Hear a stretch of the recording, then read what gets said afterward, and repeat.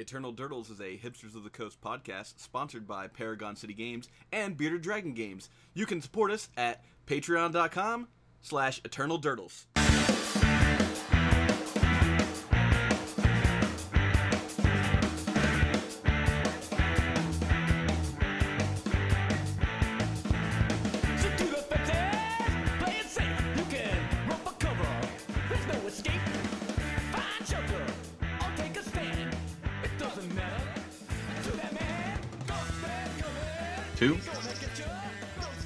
Hello and welcome to Eternal Durdles. I'm your host, Zach Clark, and with me as always, Phil Bleckman and Nathan Gullia. What's up, guys? How's it going? Pretty good. Right now, Nate is in the airport. Yeah, I'm at the Rochester airport. Nate is always flying. Yeah. You're always flying everywhere. It's my 50th flight this year. It's the last one until New Year's Eve. Literal frequent flyer. I know. It's great in a way. But here's a segue for you guys. I'm in Rochester, which is near Syracuse, which is the next big Legacy tournament, which will be in March. So this next time I'll be around this area. But I'm going to come back since my family's around here. Dude, it's awesome that the flights always coincide with you just being able to conveniently jam these events. I'm actually coming back. Purpose. In this case, it is on purpose. I circled the date and I said, hey, I'm going to go visit my family on this weekend and then go to Star City, and told my wife already. So, but that's like the next big Legacy event coming up, as far as we know, right? That's not like online. I believe you are correct. I think that's the biggest, the next even mid-level event is going to be at Syracuse. So I think people are already starting to brew for this event. That includes you, Phil. So tell us about what you're working on. I've been still working on, there's a couple of different decks. Obviously, I've never given up on Mentor. So I've been brewing an Esper Mentor list because Cabal Therapy Mentor is still awesome. The card that I've actually been brewing a little bit with is Thraben Inspector. Oh, that's interesting. Okay. Oh, yeah, because you just need the body for a Cabal Therapy flashback, because the way the pattern with the deck, it was the same thing with old Esper Mentor when you had Probe Deathrite as well. But you would want to have a creature and a Cabal Therapy in the yard for when you cast your Mentor. That way you can just also free spell yourself and take out whatever's in their hand, make a monk. Yeah. If you were on 3 mana. So you just have Cabal Therapy, cast your Mentor on 3, flashback Cabal Therapy, strip whatever's in their hand from the first time you saw it on the first passive Cabal Therapy, and then you're good to go. And you really just want a 1 mana creature that gives you some kind of value.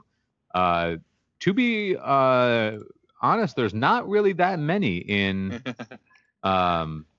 Legacy that actually do anything.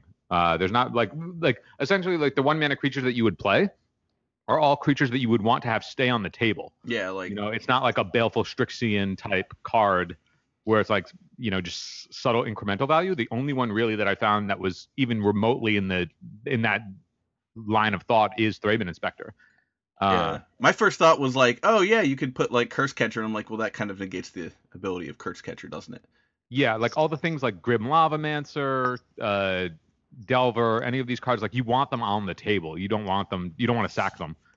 And you're not doing, cute things like Elves or whatever, where you're getting a bunch of value out of your 1-drops, and then you may not need the mana later.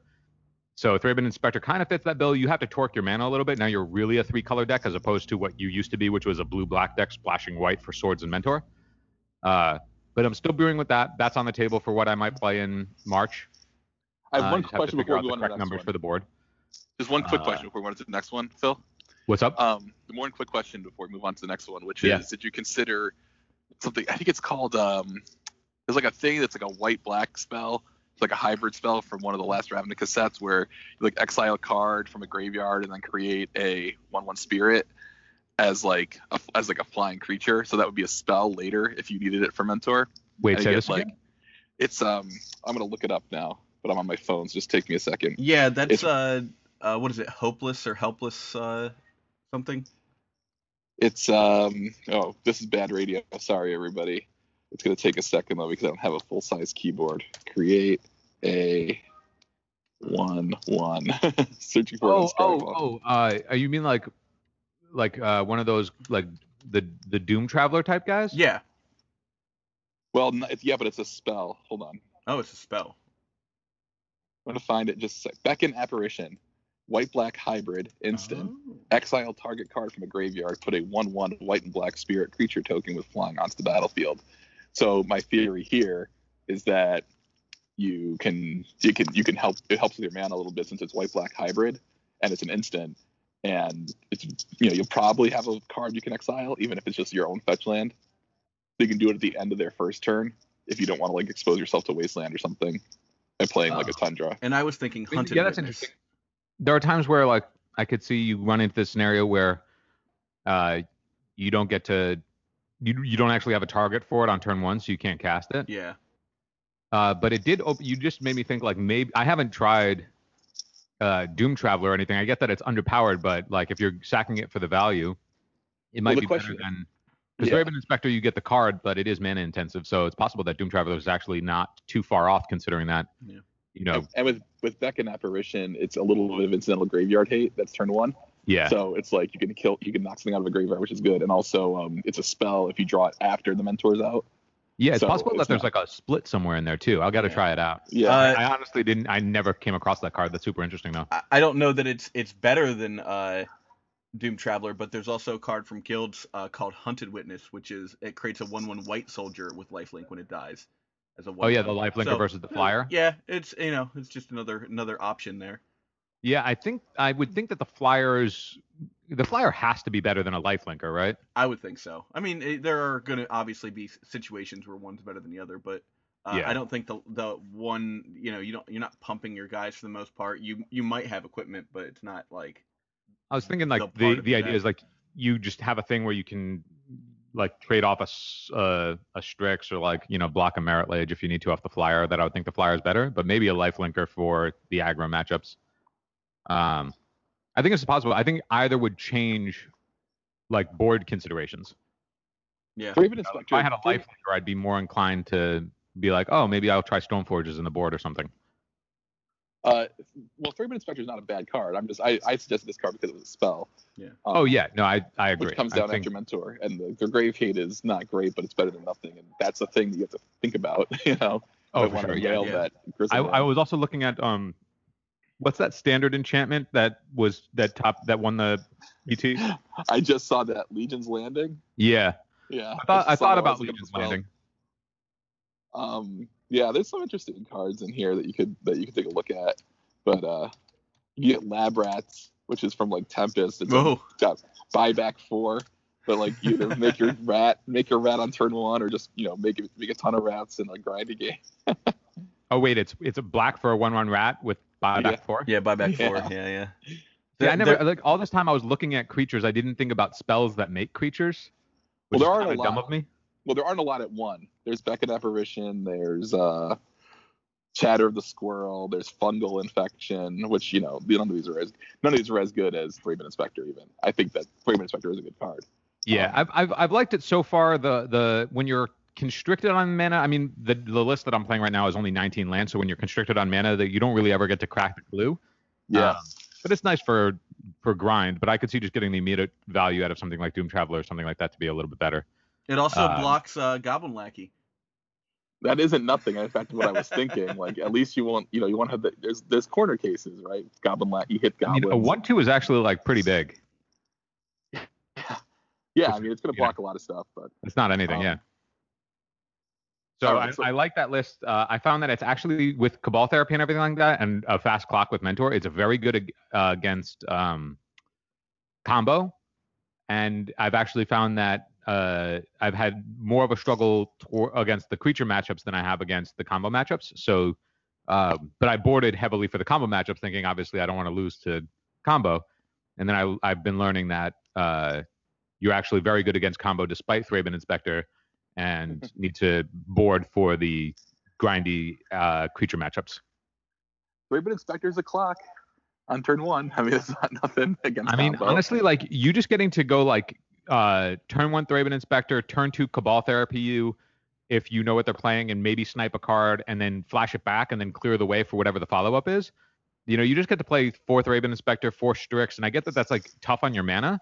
But if they're wasting you, like you're not really a mana-intensive deck to begin with. Like you're only playing 19 land. I've been playing a couple of Peak, and let me tell you, like the old combo of it's almost like playing Peak now and realizing that Peak Cabal Therapy is still good. That it's almost laughable that we had Probe Therapy for as long as we did. It's like insane to me because I'll just like end step. I'll go like turn 1, fetch, go. They play whatever they play, like their turn 1. I'll go Peak and then Cabal Therapy and strip their hand, and then I'll go like turn 2, Cabal Therapy you after I peeked you, Thraben Inspector, flash it back, and like mind twist your hands.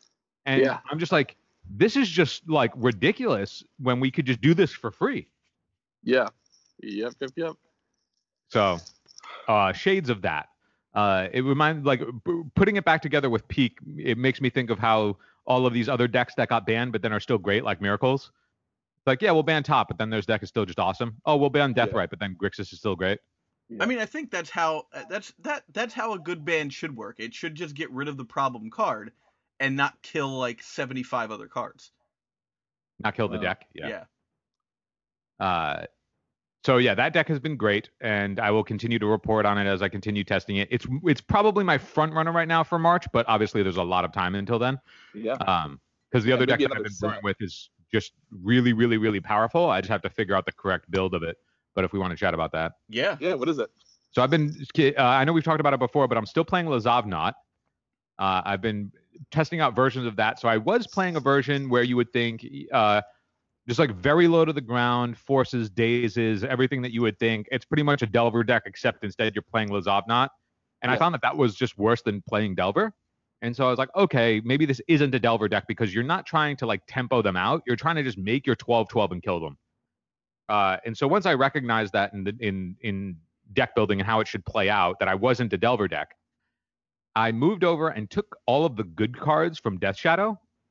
So your Death Shadows, your Thought Seizes, and then just removed the Delver tempo variants and the Dazes, the Wastelands and the punishing, the taxing counterspells like Spell Pierce. Yeah. And took all the good Death Shadow cards and just added in the Lazavnaut package. And what's awesome is I got rid of, I get like a lot of people will think that when you play Death Shadow that getting rid of your Street Wraiths is sacrilegious. But I found that Street Wraith was actually super underwhelming.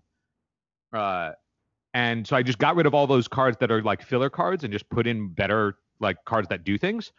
And so I'm currently at my packages 4 Lazav, 4 Death Shadow, 4 Dreadnought, 4 Baleful Strix.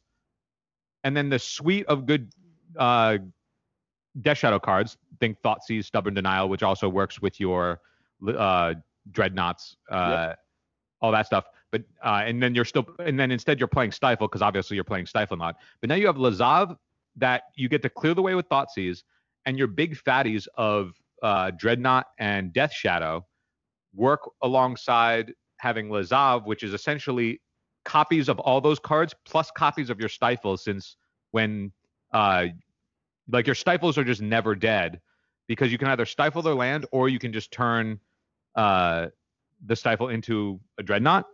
Yep. But then you also still get things in the vein of how the Death Shadow decks would be playing Reanimate.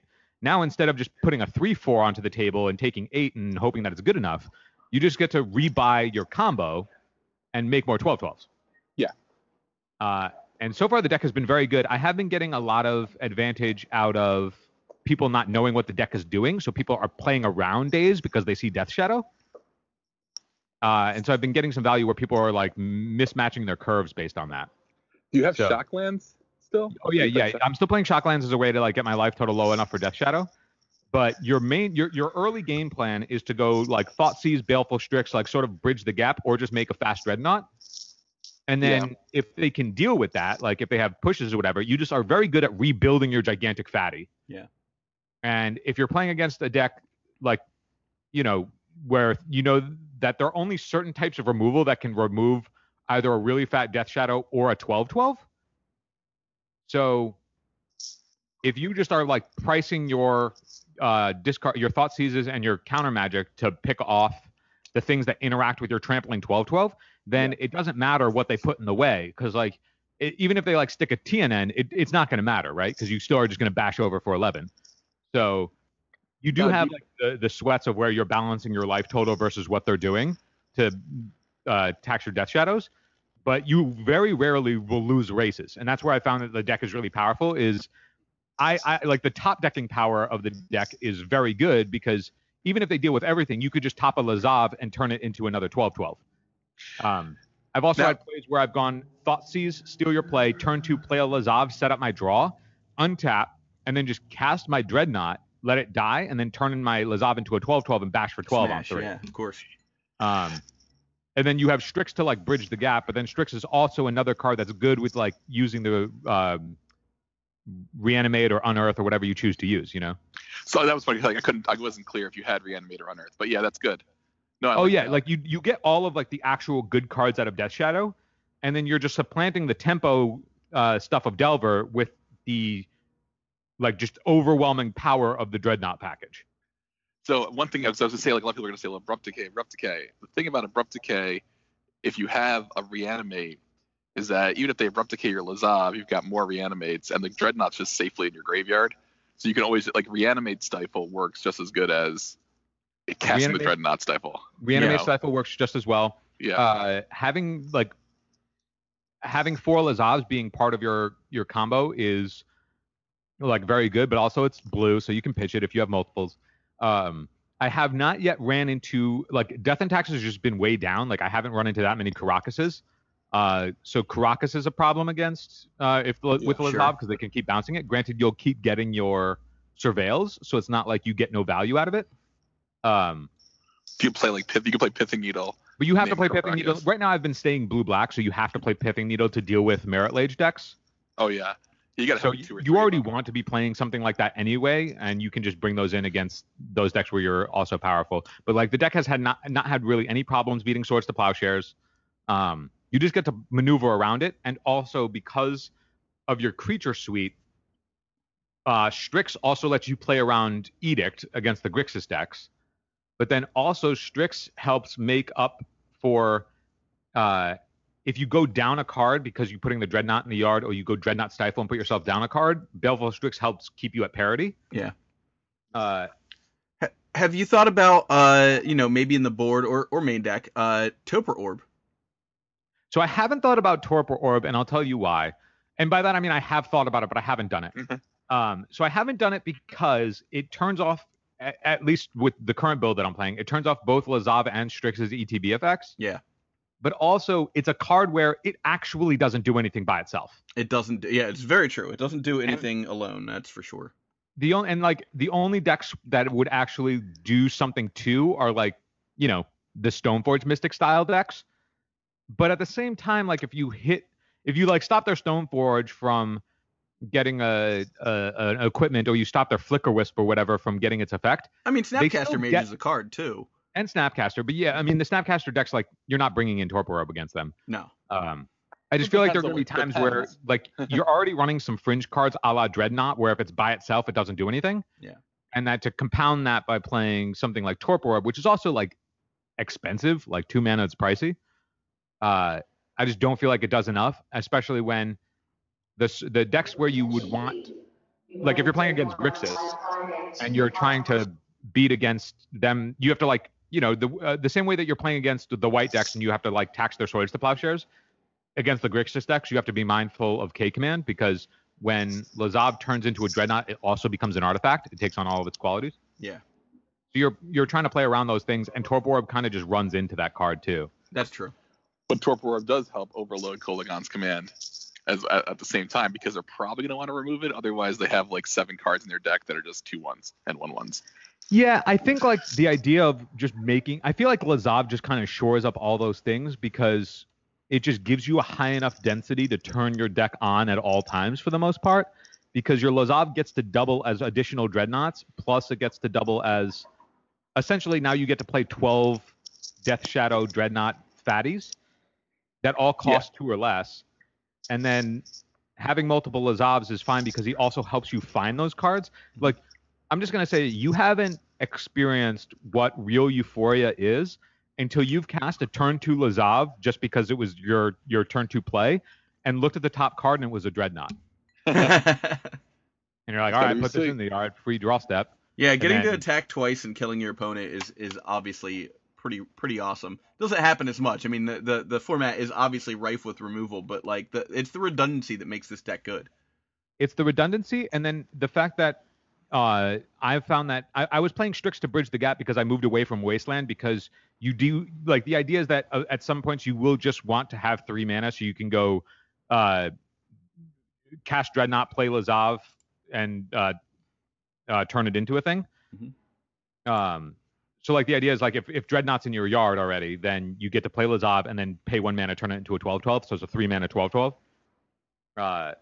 And I found that by moving towards basics, so you can actually make sure that you get there, and then Strix also being a way to play.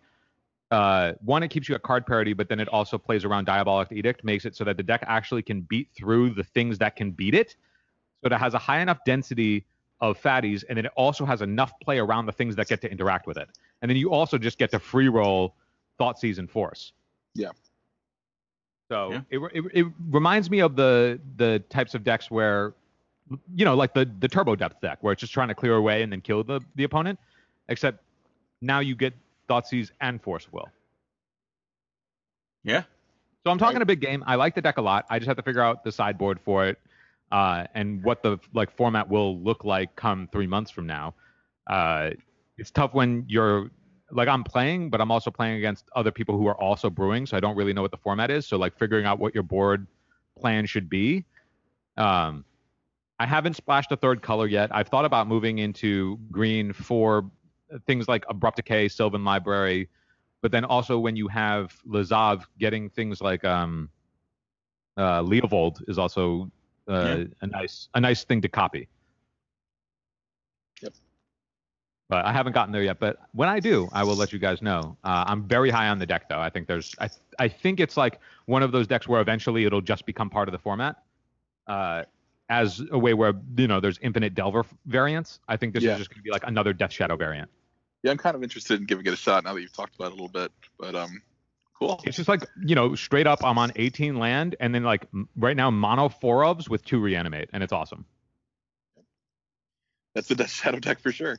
Yeah, it's been great. You get to play just a ton of cantrips. You have basics, and you are a pretty efficient deck, so you don't really worry about if they waste you when you're trying to play your Watery Grave. If anything, that's kind of good for you, because then they're giving you time to set up even more. I don't know. Right. The deck doesn't take much, and there's a lot of just 1-card combos that are very good. Thoughtseize is very good. Death Shadow, when it's on, is very good. And then Dreadnought, just being able to pick and choose the moments, because then you also just incidentally get to have Stifle. Stifle isn't always just used to turn on your Dreadnought. It also can be used to all right, turn this Lazav into a Dreadnought. All right, Caracas it back. All right, Stifle the trigger, untap, kill you. Yeah. Yeah, that's a good point too. You actually have Stifle for Caracas, which will be interesting. There's a lot of play to the deck. It's not just you pick and choose your spot. The thing is that you only need to pick and choose, once, maybe twice. Yeah. I kind of want to try it with Entomb and Deep Analysis. Entomb my Dreadnought. But Yeah, dude, I know you're gonna go way deep on it. Cool. I have. Well, I'm not actually working on something right now, but Roland posted that really interesting looking rug deck that is not the classic Rug Delver deck that I am very interested in checking out. But I haven't played enough yet to really talk about it too much. Yeah. That's the Madness deck with the Vengevines and cool. Aquamoebas and stuff. So once I get a chance to actually play it, thankfully Vengevines just got reprinted, so the price on those is coming down, so I can actually grab some on the cheap to see if this deck is any good or not. If I recall correctly, it was spoiled right after I bought them. That's what happened with me and Voice of Resurgence. I bought Voice of Resurgence at $30 a piece, and then they reprinted them and at rare. I have a couple Mardu FAQs we could hit quickly. Yeah. A lot of people have reached out to me, or maybe not a lot, but more than 0. And I just wanted to respond to a couple of them on the podcast in case everyone else is also trying this deck. So thank you for reaching out. Steve Hendrickson, he sent me a list that had Nahiri as an additional Planeswalker type threat. Okay. and I think it was more for just the raw card filtering and removal, more than like to Nahiri up the Scourge of Neltoff, because it didn't have like an Emrakul or anything.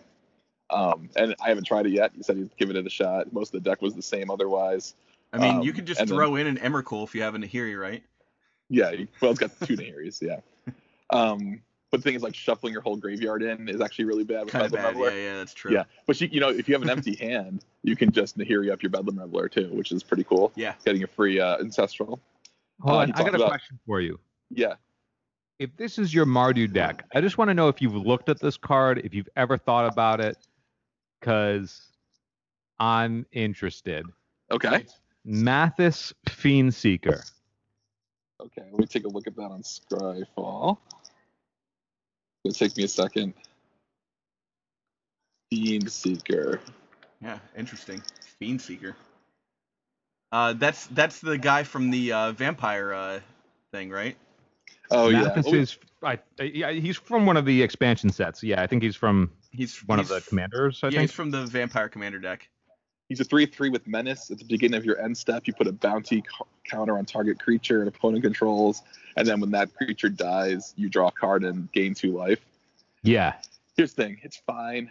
One of the hard thing, this deck is really black and red with a very, very light white splash, like only for Lingering Souls and like Wear Tear.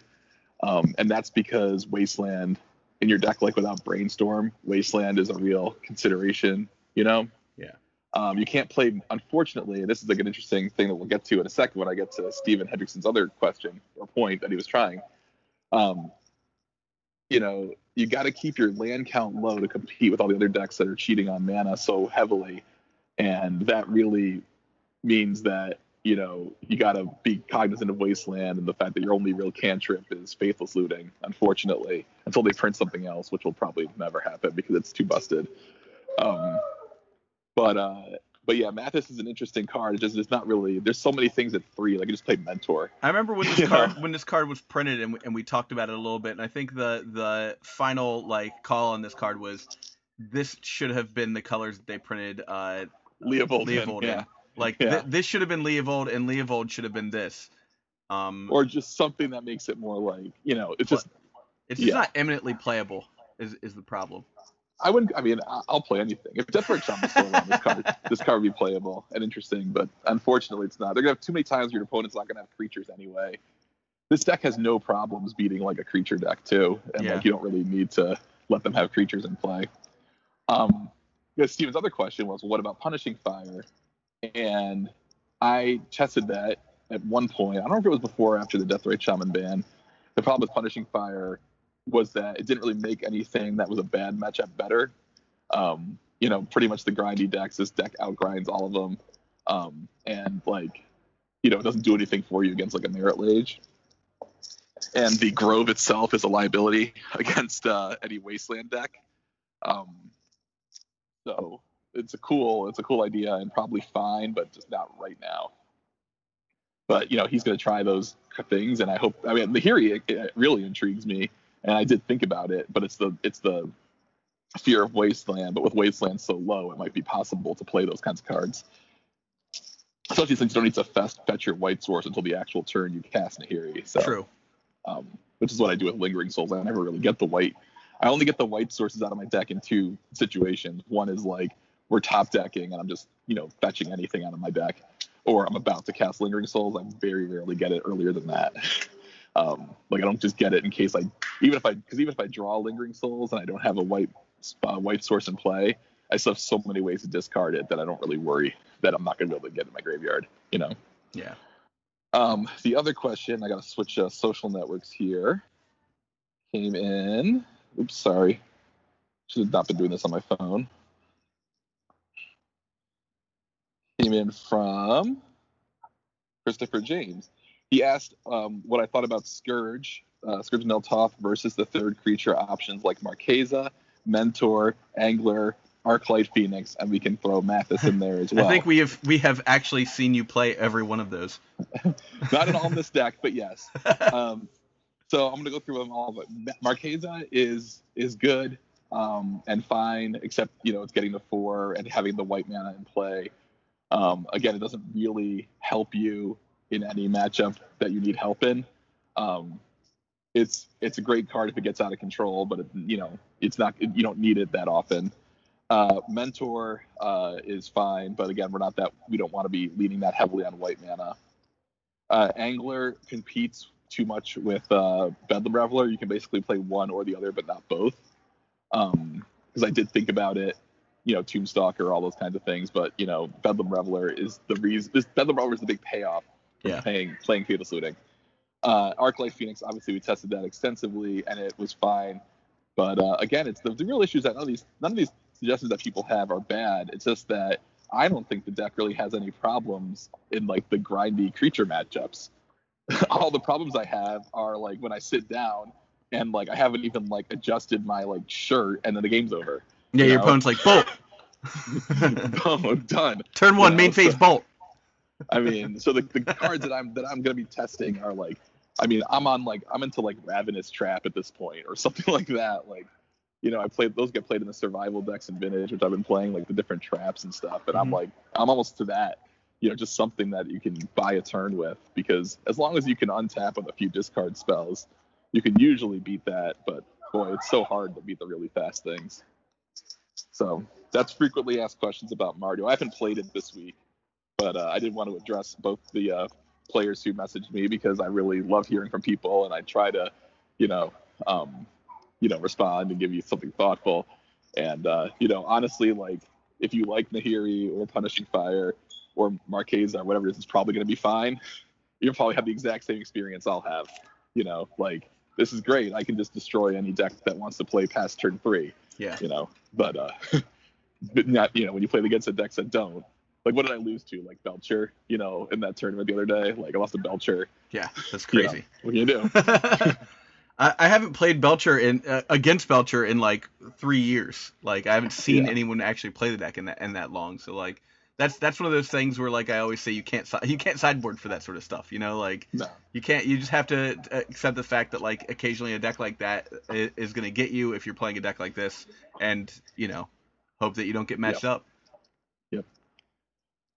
Before we go, did we want to touch a little bit on all these changes that happened to? Yeah.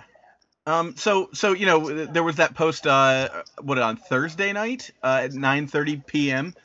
During the Game Awards from WotC about the changes that Arena is sort of bringing to the Magic the Gathering scene as a whole, and I basically broke down that there were 17 like actual points. So I'll go over those 17 points real fast, and we'll circle back and talk about what's interesting here. Okay. So $10 million prize pool for paper and esports. They're now focusing on sponsorships. 75K player contracts are going out to 32 different pros. $1 million invite at PAX East. That's an NV tournament. Mythic NV is now the new Pro Tour. So that combines the name for the paper and digital series. So there's no more Pro Tour, as it were, but it will be called the Mythic NV. Arena is now a path to the Mythic NV, which is a thing, like something I'd been kind of harping on Wizards about that happened. What do we got? Rankings will be online as well, so you'll be able to like qualify via your rank somehow. They haven't really explained that much.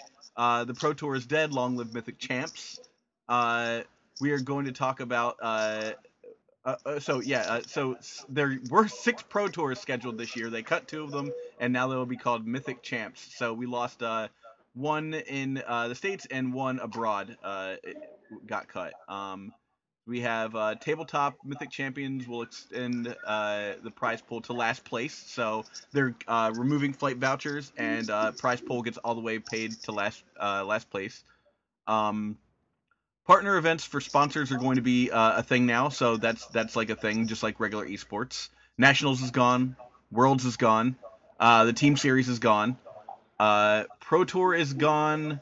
Pro Club is gone, and that sort of turns itself into the 75K for the 32 pros above that I talked about, and then new Magic the Gathering Hall of Fame will occur. So whatever the heck that is. So what do we want to take from that chunk of things and talk about? I have just a quick reaction to it as a whole. Yeah. I mean, as someone who doesn't, has never really gone pro at all or tried to really, my big question is like, well, how does this affect Legacy? How does this affect me going to my local game store and playing Legacy in paper? I think it affects us in zero ways. Well, except the fact that they move really far. It seems like they're moving pretty far farther in the arena direction than I ever would have anticipated this fast. Yeah, and I mean, that's got to be spooky to some of our friends, like Kevin and Brian, who run game stores. Yeah, I mean that much I agree with. If you're a store that relies on people playing paper Magic in your store, they have done some pretty dastardly stuff this year to paper stores, in terms of switching to like basically removing a large discount for vendors. This doesn't help. Like any time that people are focusing on digital, they're not focusing on stores, right? Yeah. I don't know. For my druthers, I don't. Like I said, this doesn't affect me as much because I don't get to go to a store every week. But the fact that I can play Arena from home and possibly qualify, and the Arena experience is still is in my opinion much better than the MTGO experience. That said, you can play all the cards on MTGO, and I don't think that'll happen anytime soon on Arena. So there's that. I would guarantee the heat death of the earth before Legacy is playable on Magic Gathering Arena. I guess that's fair. The heat death of just the Earth, not the universe. So we're only going to have entropy on Earth. I probably should have Wikipedia'd heat death before making that joke. But it'll be the heat death of the universe, which is slightly larger. They just called my flight, so I'm going to hop off unless Phil has any rebuttal for me about my game store point. I was going to say I don't think Arena's ever going to have Legacy or. Like, I just don't. I think anybody who is cashing in on the fact that Moto prices tanked and just like bought a bunch of decks, I think you did it right. I think Moto is just going to be the place for the Eternal formats, and maybe at some point when Arena is just making bajillions of dollars, they'll add Modern. But 0%, I think, will we ever see Legacy on Arena. I think that you're correct, Phil. I don't even think we'll see Modern. So we'll say bye to Nate. All right, bye guys. Have a good week, everybody. Nate. Bye, Nate. Let me tell you something, brother. If you're digging this podcast, you got to go over to patreon.com/EternalDurdles and become a patron right now. Oh, yeah. So yeah, to continue this topic of conversation, I don't think we'll ever see Modern on there as well either. They did say something about some sort of like standard plus format, like Arena format that they'll eventually move into. And I think that will become sort of the new Modern, Phil. I think what will happen is over time we'll see something a little more akin to like Frontier, starting like with whatever Ixalan. I think Frontier starting at Ixalan is like kind of what we'll be getting as far as an Eternal format on Arena. Yeah, it just like the amount of time that it would take to backtrack and add all of the cards that are available in Modern just seems like such a time dump. Yeah, but, I mean, like they pulled it off in a year for standard, and then just killed like Amonkhet and Kaladesh for no other reason than to be like, we've gotten rid of these. So like they solved one problem with that, which is that you didn't have to worry about rotation as a player when they restarted the system. But yeah, those cards are programmed in there, so like that might be a thing too. They could possibly be going back further. It didn't seem like it took that long to do this. A year for like 2 or 3 years worth of sets is not that bad. No, it's also one of those things where they still have to figure out their dusting system and like this whole scenario with the chest and like extra cards. Like they have so many things that they need that they're getting feedback on that they have to figure out past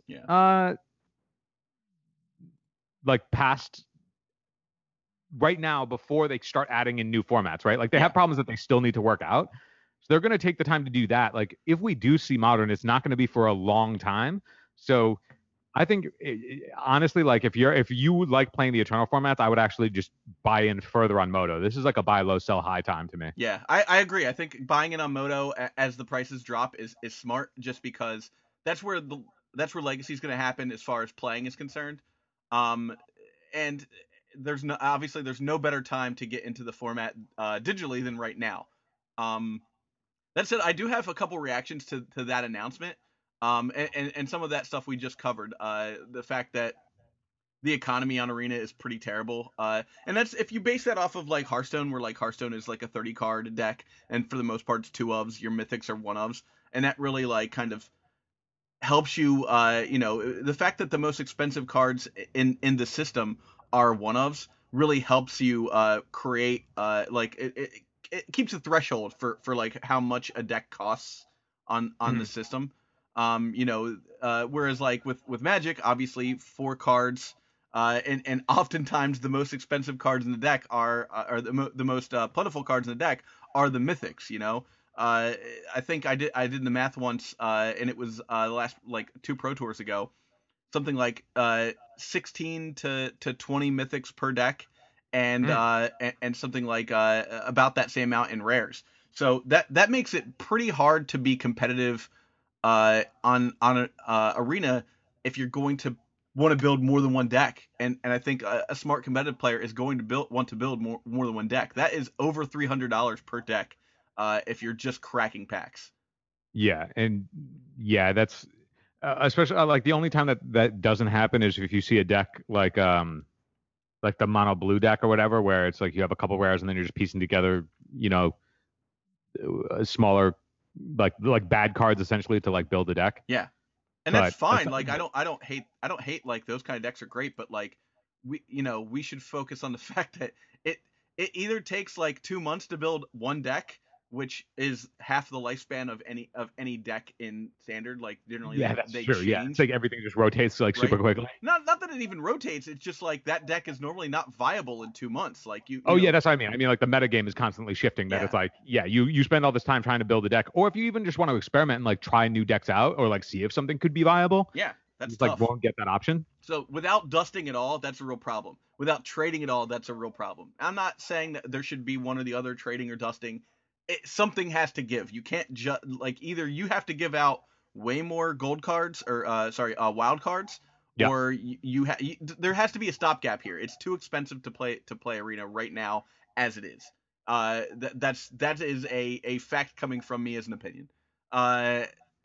So it's not on Mac yet, which is sort of problematic because it's 2018, and people own Macs. I bought a PC just for it, and that luckily is what we're doing with this, is we're able to do the podcast off this. But there is no way I would have bought a PC if I didn't have some other use for it. Yeah, the other downside about Arena right now that I've noticed is that, man, does it spew your battery? Oh yeah. It's like tough to like, if you're like Nate and you're traveling, like there's no way that you can't just bring your laptop on the plane and hope that you're going to get, a full flight's worth of time to play Arena. Yeah. So like also speaking of that, there's no mobile app for it, which like kind of that was what was promised with Arena. Is like it'll be available mobily. You can play it like you could play Hearthstone. So that's like so important. I think that like I fully agree that's super important. They need to have that. I think the where the world is with that though is they have to just figure out all of the other kinks. Yeah. First, and then once they deploy it, because obviously like mobile is going to be way bigger than on PC, right? Like, there's going to be more mobile players than there's going to be desktop players. So you have to figure out those kinks. Like you can't like essentially have like an unfinished product go to mobile. Yeah. Oh, of course. So I think so my fourth like gripe, and then I'll talk about the good stuff. My fourth gripe is so Willie Nelson had a quote about like if you're good one time, that's like one time in a row.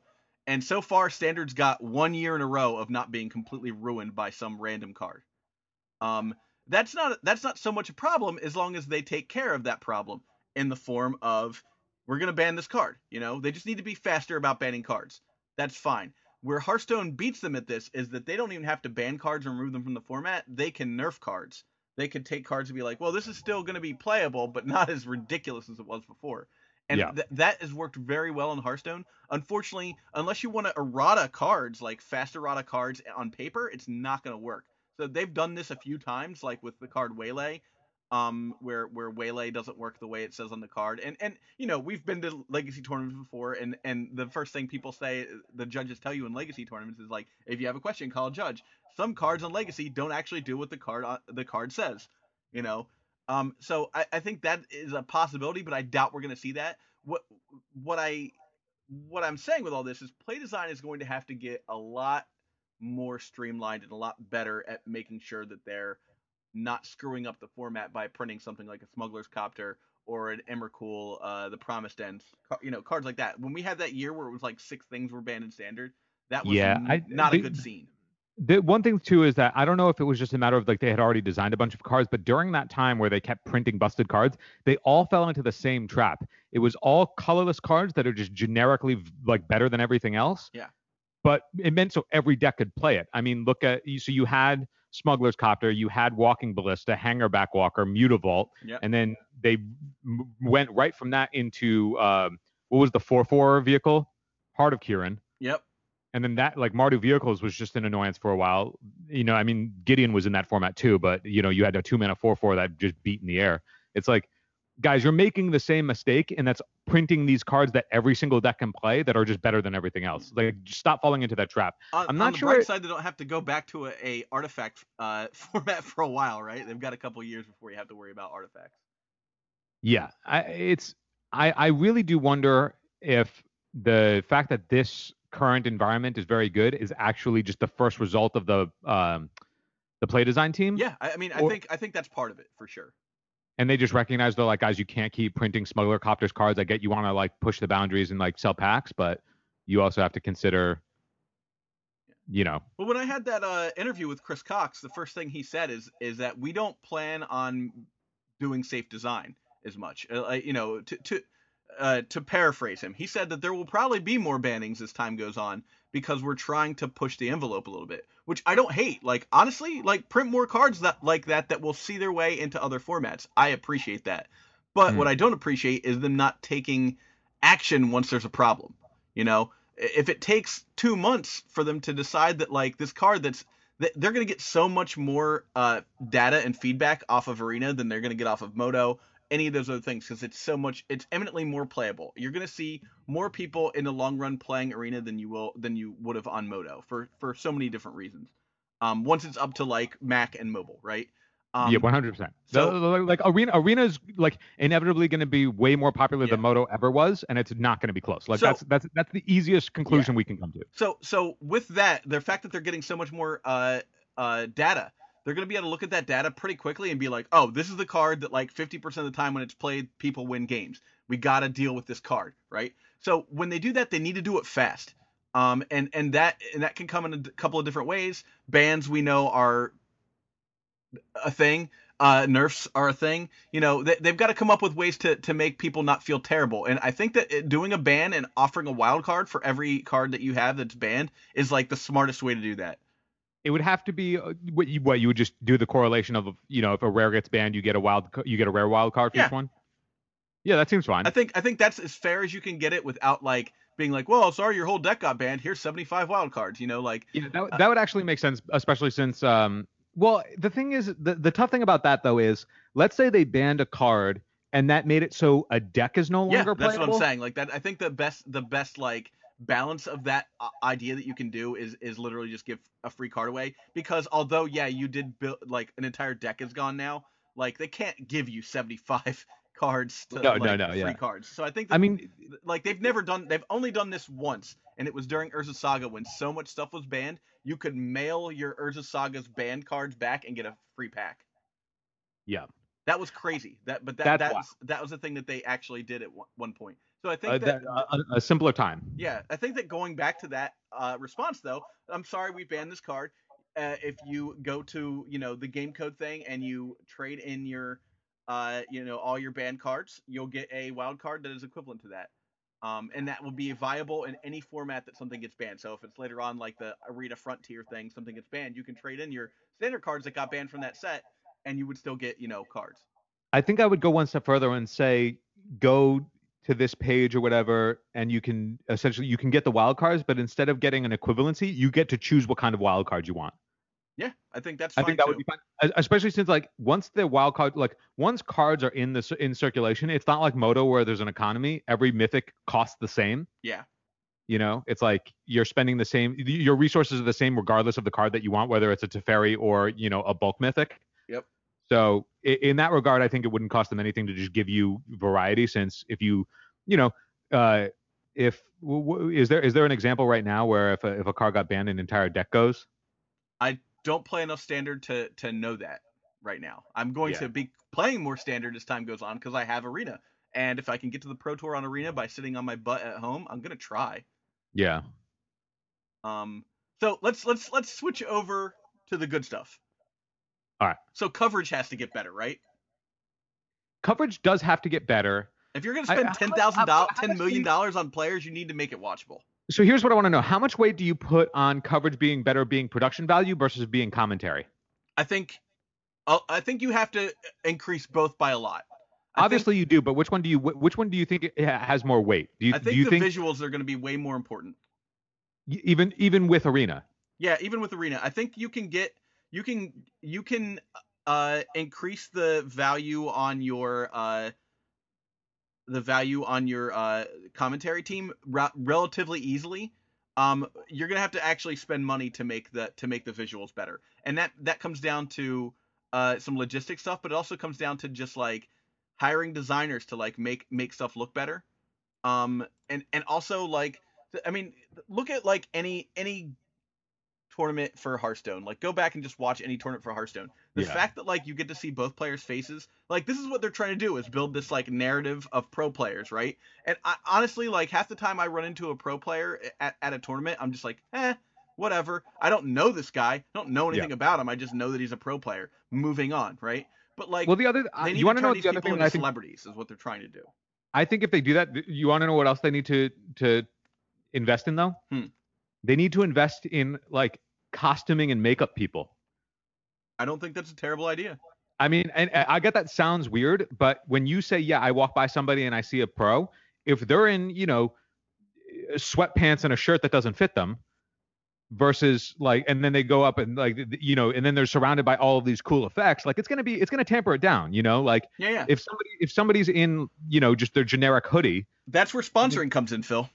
Look at like a Hearthstone tournament, like when the like people come out for Tempo Storm and stuff, they're wearing like sports jerseys, that stuff is real, and I think that that is the next move for a lot of these sponsors, is like being like, okay, we're gonna get you in the like the Under Armour like Tempo Storm shirt, or like Channel Fireball, like they need to make this look like an esport, whereas like they haven't been before, and they've been very relaxed about like what you can do to show. Magic players as sponsored players have had it very relaxed for a very long time, and I think that if they want to make that $75K for free, basically, they're gonna have to put on a funny shirt every now and again. I think that stuff's is important to the brand of the game, like showing people. That's where I'd say that I don't think that those things are. I don't think they're funny shirts. I think those types of things give legitimacy. Yeah, exactly. No, I agree. But I think what a lot of pushback is always like, uniform. Like I get that we're like a sort of alternative culture, but like when it comes down to like getting $75,000 to like literally just play Magic on the internet, like. Come on, guys. Like, you're going to have to do that. I get that John Finkel might not want to do that. He makes more than that in a year. Like, I get that there are several Magic players that are, like, the best of the best that, also have real jobs. They're like, I'm not going to be your song and dance, your organ grinder monkey for this stuff. That's fine. We don't need those guys. I think if you have that player that's like, look, I don't want to be sponsored, I'm not interested, then that becomes their character. Sure. And that's fine. Yeah, you can do that. Like you can do that wrestling heel move. Against the system, refuses to conform and is like, I'm, going to do it on my own. And I think that we should unshowered and gross. I think right? that we should still make that person have to go through, makeup and hair and everything, and then, you turn that person into like the guy with the bandana. The 1990s style Magic player. Like it's still part of the thing, but like he gets to have a persona based on that. I think it's totally fine to build characters, especially now that you're going to have since you're now giving these people full-time salaries where they can just focus fully on that. I think they can actually work on developing what kind of character they want to be. Yeah.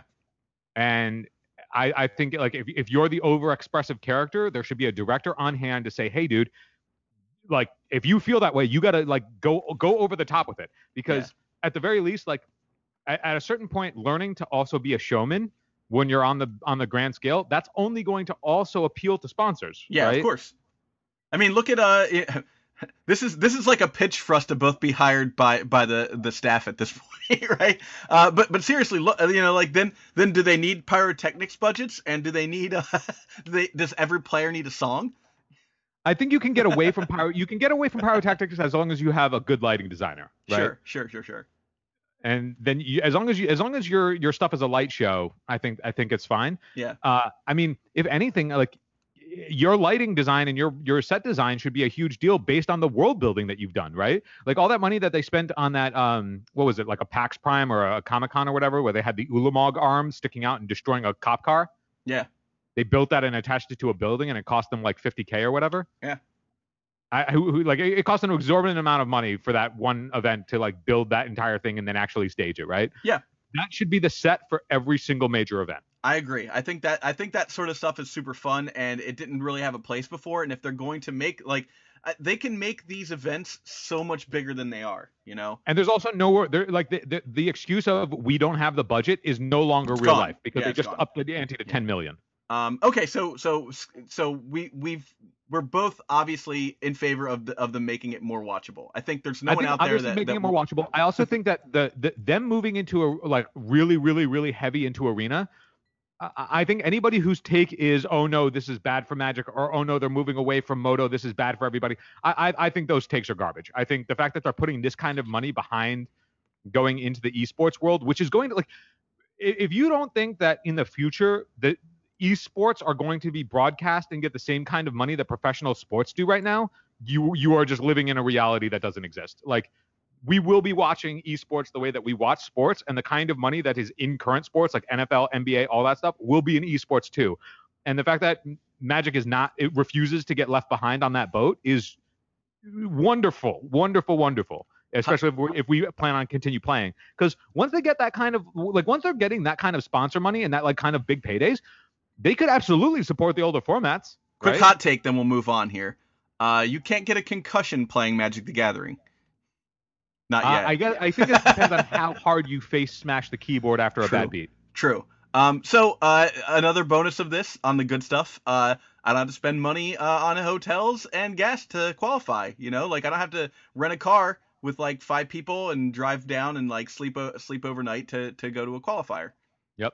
That's fine. I like that. I also do some of my best times, and we traveled to Bearded Dragon at one time with Paul and got lost in a parking lot. Those are fun times. So it's more convenient to do it this way. I think it's more fun to travel. Yeah, there's benefits to obviously you get the experiences of when you travel with your friends and do all that stuff, but you can still do that, right? Yeah, of course. Like, I mean, we're still going to go to SCG events. Yeah, like Paper Magic isn't going anywhere. Like anybody who's worried about that, stop worrying about it. Paper Magic's going to be here forever. Sell me your cards at wholesale, please. Forsyth himself, even though he won't respond to our emails, has said multiple times that like Paper Magic's never going away. One of the other things that if when they do all this stuff for coverage, they just need, well, or I guess 2 things. First off, they should really, really invest in good. I don't know what the position would be called, but it's essentially like your digital guys, the people who can cut together old clips and replay them during. It's video editors. The last time PV faced or the last time Finkel faced Kibler, it was the famous no block scene. Yeah, of course. You should just be able to have somebody in the TV truck that is going, hey, let's cut to this thing that we brought up and show the replay, show the reaction, and then use that to build your narrative for the event. Yeah, of course. And if anybody anybody who's doing coverage, like I get we all loved the moment when I forget his name, but it was Brian the Kibler getting bonfired in the finals, or not the finals, the semifinals in the Mono Red Mirror and the Pro Tour. And he tried to attack with a Hazoret because he got excited and then punted. You know what I'm talking about? I vaguely know what you're talking about. So it was the semifinals. He's playing against PV. They're playing a Mono Red Mirror with Hazoret. He has the win. He draws the win, but he gets excited when he draws the win and goes to it. He moves to combat, but now he has 2 cards in his hand, so he can't attack with the Hazoret. So he punts it away, and then PV, like, justice is served, top decks the burn back to kill him. Yeah. So PV goes to win that PT, and it was because his opponent in that semifinal match punted. Yeah. Now, they should have that like on replay at all times whenever PV or that player, I'm sorry, I forget his name, but whenever that player is back on camera, like that should be an auto include attached to those players forever. Yeah. But the other part about that is after they did that, Rich Hagan did he called an audible and cut to the camera, and he was like, hey guys, like, Magic is tough. We should all support each other. We all make mistakes, and it's okay. You have to learn from him and do all this stuff. And he essentially had like a heart-to-heart with the audience. Yeah. That's all well and good. You can have those things, but I think that will actually be detrimental to coverage. Yeah, I mean, you've got to play into that stuff, and unfortunately, we are in an era. I mean, so it's good and bad that we're in an era of feelings. Let me follow up. Like, yeah. I don't think it's bad that Rich Hagan was a good person. Yeah, exactly. I think it's bad that he decided to downplay that moment as it happens all the time, as opposed to saying, no, get somebody down on the floor immediately to interview him, and get the initial reaction for how bad it feels to punt in the semifinals of a Pro Tour. If this was a football event, there would be someone in that guy's face immediately asking him about to play that game. Cut out the cutesy, like we're all here for each other happiness nonsense. Like, I get it. Phil would want that. Like, we all want to support each other. We want a community that's inclusive. We want a community that's there for each other. And we have that. And we will have that. But when they move into the esports realm, you got to make good TV. Yeah. That's the equivalent of the guy that lives under me yelling of punting on the biggest stage possible, right? Yeah, that's the equivalent of the guy that lives underneath of me yelling every like Sunday whenever his team plays. Occasionally you just hear, "You got to catch that." Exactly. Yeah. Yeah. And then you immediately interview the dude that dropped the ball. Yeah, of course. And then the last thing, if you are one of the directors of, whenever they're broadcasting the esports, you got to talk to your biggest players, like the pros that are making their yearly salary or whatever, and they're just always going to be on camera. The pros that we see now, the famous guys. Yeah, of course. Talk to them and tell them, hey guys, we are going to, like, before each match, we're going to create the narrative that this is your good guy and this is the bad guy. We're going to create a narrative, and it can be based on like what decks they're playing. It can be based on the fact that like one guy is always portrayed as the bad guy. Whatever you want to do. Yeah. But the same way that it's like, oh no, the busted combo deck, everybody's rooting for the player trying to stop the busted stuff from happening is the good guy, and will he overcome? Will she dominate the combo deck? Will she be able to do it? Like, you got to build that story, and you've got to paint somebody as the bad person and paint the other as the good person, and just drive that all the way through for the entire tournament. Think like, have you ever watched like one episode of like Yu-Gi-Oh? Like, yeah, that's like basically what you're talking about, right? Like, when they followed Reed at the Legacy GP every round, they just portrayed him as, can he overcome these circumstances of always being on camera and then going and doing coverage? Can he be the hero and win the day? Yeah. Right. And you need that every single round, and you should be painting every single player as that, because then if you and I can't remember a player, right, but then we can go, oh, the one that like tried to do this horrible thing mid game where like they attacked with their like whatever, and we're like bad mouthing their opponent, or whether they were or weren't, like it doesn't matter. Like, we'll remember those stories. We'll remember that more than we're going to remember. Sure. This happens to everybody, guys. Don't worry about it. So I'm monologuing now because I'm hyped on it, but you know what I mean. Yeah, I think going that route will be smart and will be fun, and it will like make it more watchable. So the third thing, this is the third good thing. This is actually a really smart time for WotC to do this. Because most of you don't listen to my Hearthstone podcast, which I'm on a bit of a hiatus from that anyhow. But one of the last things that I talked about on my Hearthstone podcast was this announcement they dropped that basically said we're going to move away from creating a tournament on the program. There's been a big part of the community for a while. It's like them talking about, we're going to make it so that there's a tournament option on the thing, and now we're going away from that. And so that's taken a lot of the competitive players that wanted to play Hearthstone like more competitively, that were kind of in the my level where like you're kind of in the middle thinking about doing that, and it's moved them back to Magic. And Magic, so Hearthstone's always sort of been a suture for my Magic addiction. And now that they're sort of dropping the ball on the competitive scene, this is a very smart time for Arena to jump in and be like, hey guys, guess what? We have tournaments. Like it's very well placed, I think. I also think it would be interesting too if now that they have Arena, like I wouldn't be surprised if they actually tried to move into making, like we were talking about how they're going to make like other formats that aren't necessarily modern, but like the new version of the non-rotating format or what have you. Mm-hmm. I think they could branch into stuff that we kind of talked about like cool, like what if formats, like just doing standard. But what if the cap per card is 3 of a kind instead of 4? Yeah, they've got stuff like that. They've got like Singleton. They have all these like weird things that they're doing now, where like a player gets to name like, oh, no instance anymore. Like they're doing that with some of their top streamers. I'm not a super huge fan of the formats that have been introduced, because they're boring. But this game design 101, they'll figure out something that makes more sense. And I like the idea of doing stuff like that. I think it would be interesting instead of just having a world champion, you give it kind of like you have weight classes. Yeah. It's like this person is the champion of this format. And it's like if they can move, and then if they move in and play so like you have different tournaments and you have different champions, and then if somebody can essentially like unify championships, yeah, because that's also good for story, right? Like if you have the current standard champion is currently playing in this other format for the thing, can they unite titles essentially, right? Yeah, because that and not because I just think that would be cool, but that's also fun story, right? It's a free story that people can get invested in.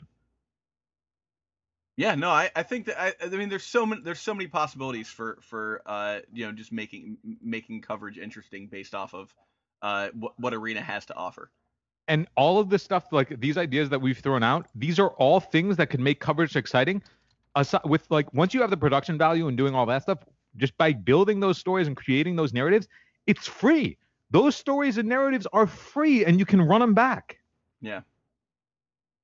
So with our final like kind of thing for the day, I wanted to talk about our new patron supporters. Hell yeah, talk about our new Patreons. So thank you, Matt Hackbert went up to 10, looking for that T-shirt. I'll note that. We got Victor Bernhardes, and he is supporting us as well at 10. We got a new supporter, Tristan Mayshark. And Steve Long went up to 5. He just got his T-shirt. I just sent his T-shirt out. So I know I mentioned this last week, but if you sign on for our $10 pledge for 2 months, I send you a T-shirt. Afterwards, you can bring down your pledge to whatever.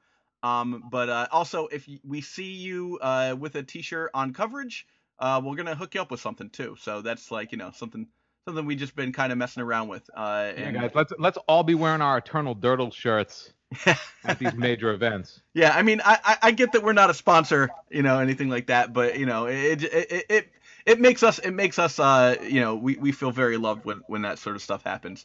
The other thing I wanted to talk about real fast is I'm gonna put up a poll. I don't know and if anyone has any suggestions. We just hit our $100 mark finally, which is pretty cool. And I think I'm gonna make our next one like a $500 mark. And what do you guys want to see from us when we hit that mark? Like we haven't really, we never planned to get this far. So I think when our Patreon is making $500 a month, we should add some value. And, we should definitely essentially like the poll asking what the new tiers should be. Yeah, and I'd like to know from anybody. Email us or reply. Figure out a way to get in touch with us. Of course, we're going to ask the patrons as well. What do you guys want to see at our next tier? We're all on Twitter. You can find us on Twitter. We'll put our handles in the show notes. Yeah. So that's our big question this time around. And and like I said, thank you everyone who's supporting us via Patreon. That really helps. It's definitely increased the production level of the podcast for sure. And it just makes this that much easier to do. So thanks so much. It's made it so that even when Nate is about to hop on a plane, he's gotta get on the call. Yeah, we all feel very obligated to make sure we get some content out to you. So that I think at the very least it does that for us, and that's a good thing. Word. I think that's it for this week, Phil. Yeah, I hope to bring you guys some updates on those 2 decks that I was working on, and let you know if the format is still ripe for creativity. Yeah. All right. I'll see everybody next week. Bye. Have a good one, everybody. Stuff, animal stuff. Can you see animal stuff? It's how it goes. Keeping up with the Joneses. Stuff, animal stuff. Can you see animal stuff? It's how it goes. Keeping up with the Joneses. I'm keeping up with the Joneses. Keeping up with the Joneses. All right. Where does he get those wonderful toys?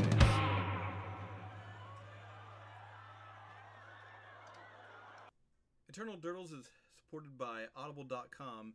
If you'd like a free audiobook and start up a trial with Audible, you can go to audibletrial.com/eternaldurdles, and they'll hook you up with a free book, and you'll be supporting the show. Thanks so much.